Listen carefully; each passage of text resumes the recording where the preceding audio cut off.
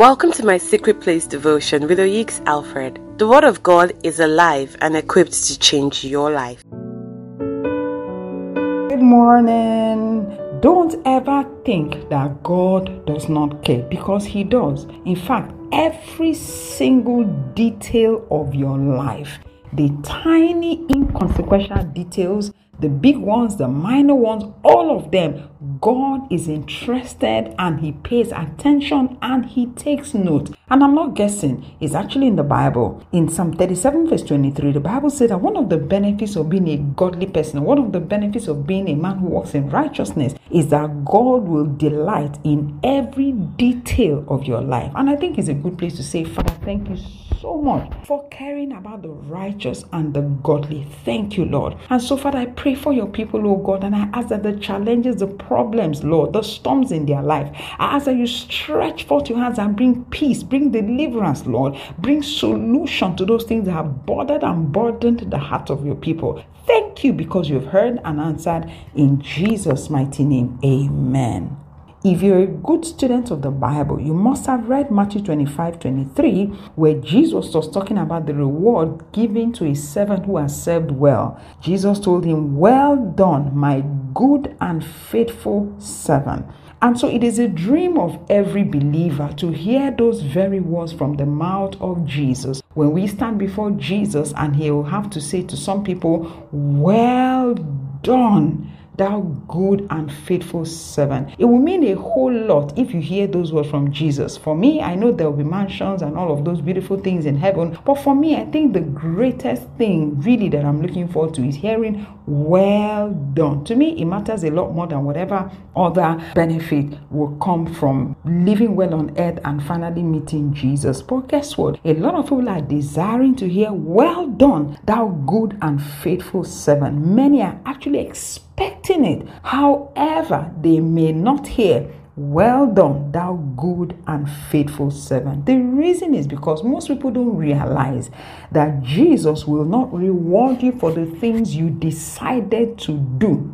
Jesus will reward you for the things He asked you to do. No matter how noble, no matter how good, no matter how excellent the things you choose to do are, no matter how godly they are, no matter how right they are, if Jesus did not give you that assignment, you will not be rewarded for it. God will bless you and reward you for the things He asked you to do, not the ones you decided to do by yourself. The reason is because God will never approve man's idea. He only approves His own idea.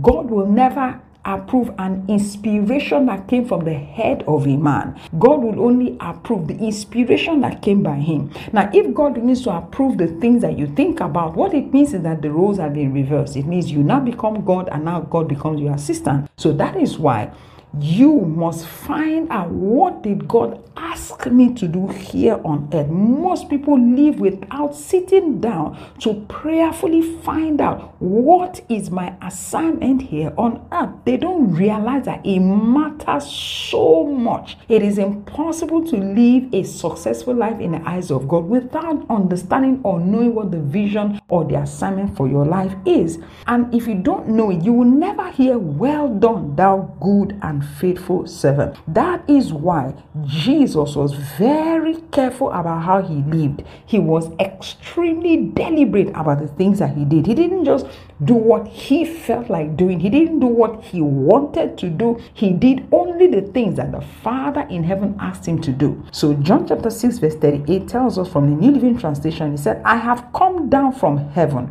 to do the will of God who sent me, not to do my own will." Meaning He had His own will. He had His own desires. He had the things He wanted to do. But He learned to keep it aside because He recognizes that the rewards of God will not come by doing what He wants to do. It will come by doing what God wants Him to do. I actually like the way the Passion Translation of the Bible puts it, that verse. It says, "And have come out of heaven, not for my own desires, but for the satisfaction of my Father who sent me." So you're not here to satisfy yourself. You are here to satisfy the Father.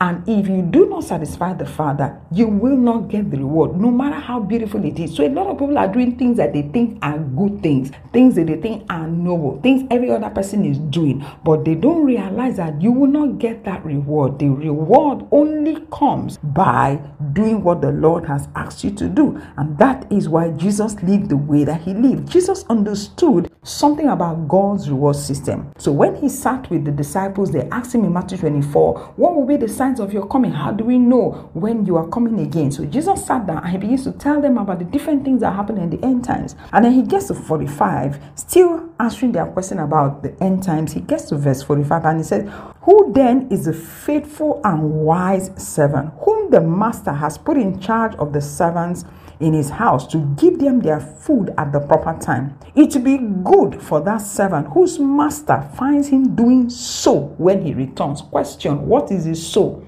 Remember this verse saying it will be good for that master, for that servant whose master finds him doing so. We need to find out what is that so. It's very simple. That so is what the master had asked him to do, which is to feed his servants at the right time. The servant couldn't just be doing what he wants. He has to be doing so. So is that assignment you were given to do. Verse 46 says, it will be good for that servant whose master finds him doing so. When he returns, I tell you the truth, he will put him in charge of all his possession. So that is how God is going to bless you. It is by doing so. So meaning the assignment you were given. And so Jesus talks to them in that verse 24 and gets to the end. Now, Jesus wanted to be sure they understood him. And so in Matthew 25 again, he continues the exact same thing. When he gets to 14, he repeats the exact same story and begins to tell about, a man that was traveling to a far country. He gave talents to 5, to 2, and to 1. He repeated exactly the same thing he taught them in Matthew 24. He came again in 25 and he repeated it again, as though this is very important. Most people are going to forget this, but I'm telling you twice in one sitting that one of the things that matter is to find out what your assignment on earth is and to do it with all of your heart. Now, you need to remember, the Bible was not written in chapter and verses. Men broke it into chapter and verses just so that we're able to, understand and read it better, so that you're able to know where you stopped and where you started. But the story is just one continuous one. So if you study Matthew 24, you find out that it was the same sitting, the same conversation Jesus was having in Matthew 24 and Matthew 25. Meaning that as Jesus sat down with his disciples, he told one story twice. He emphasized something twice. He first told them in Matthew 24 about, this servant who the master put in charge and tells him, make sure you feed them. And the man, if he comes back and finds servant feeding the other servants, he will bless him. And then he repeats exactly the same thing by talking about the talents. The reason Jesus is repeating himself over and over is because he knows a tendency to forget this. The tendency for this scripture to be one of the forgotten scriptures is very high. So he repeated it, and you see the same pattern throughout the scripture. So what should you do? It is to sit down prayerfully and say, Lord, what is my assignment? Show me. And the Lord will begin to prime your heart in certain areas, and then you give your commitment to doing those things that God has put in your heart to do for the advancement of the kingdom. That is how you are going to get blessed in time and in eternity. Thank you for listening. God bless you. For other life-changing messages, you can now download the app Rev Oyik Speaks from Play Store for Android phone users or Apple Store for iOS users. You can also follow us on Instagram, YouTube, and Telegram, all on the handle Oyik Alfred.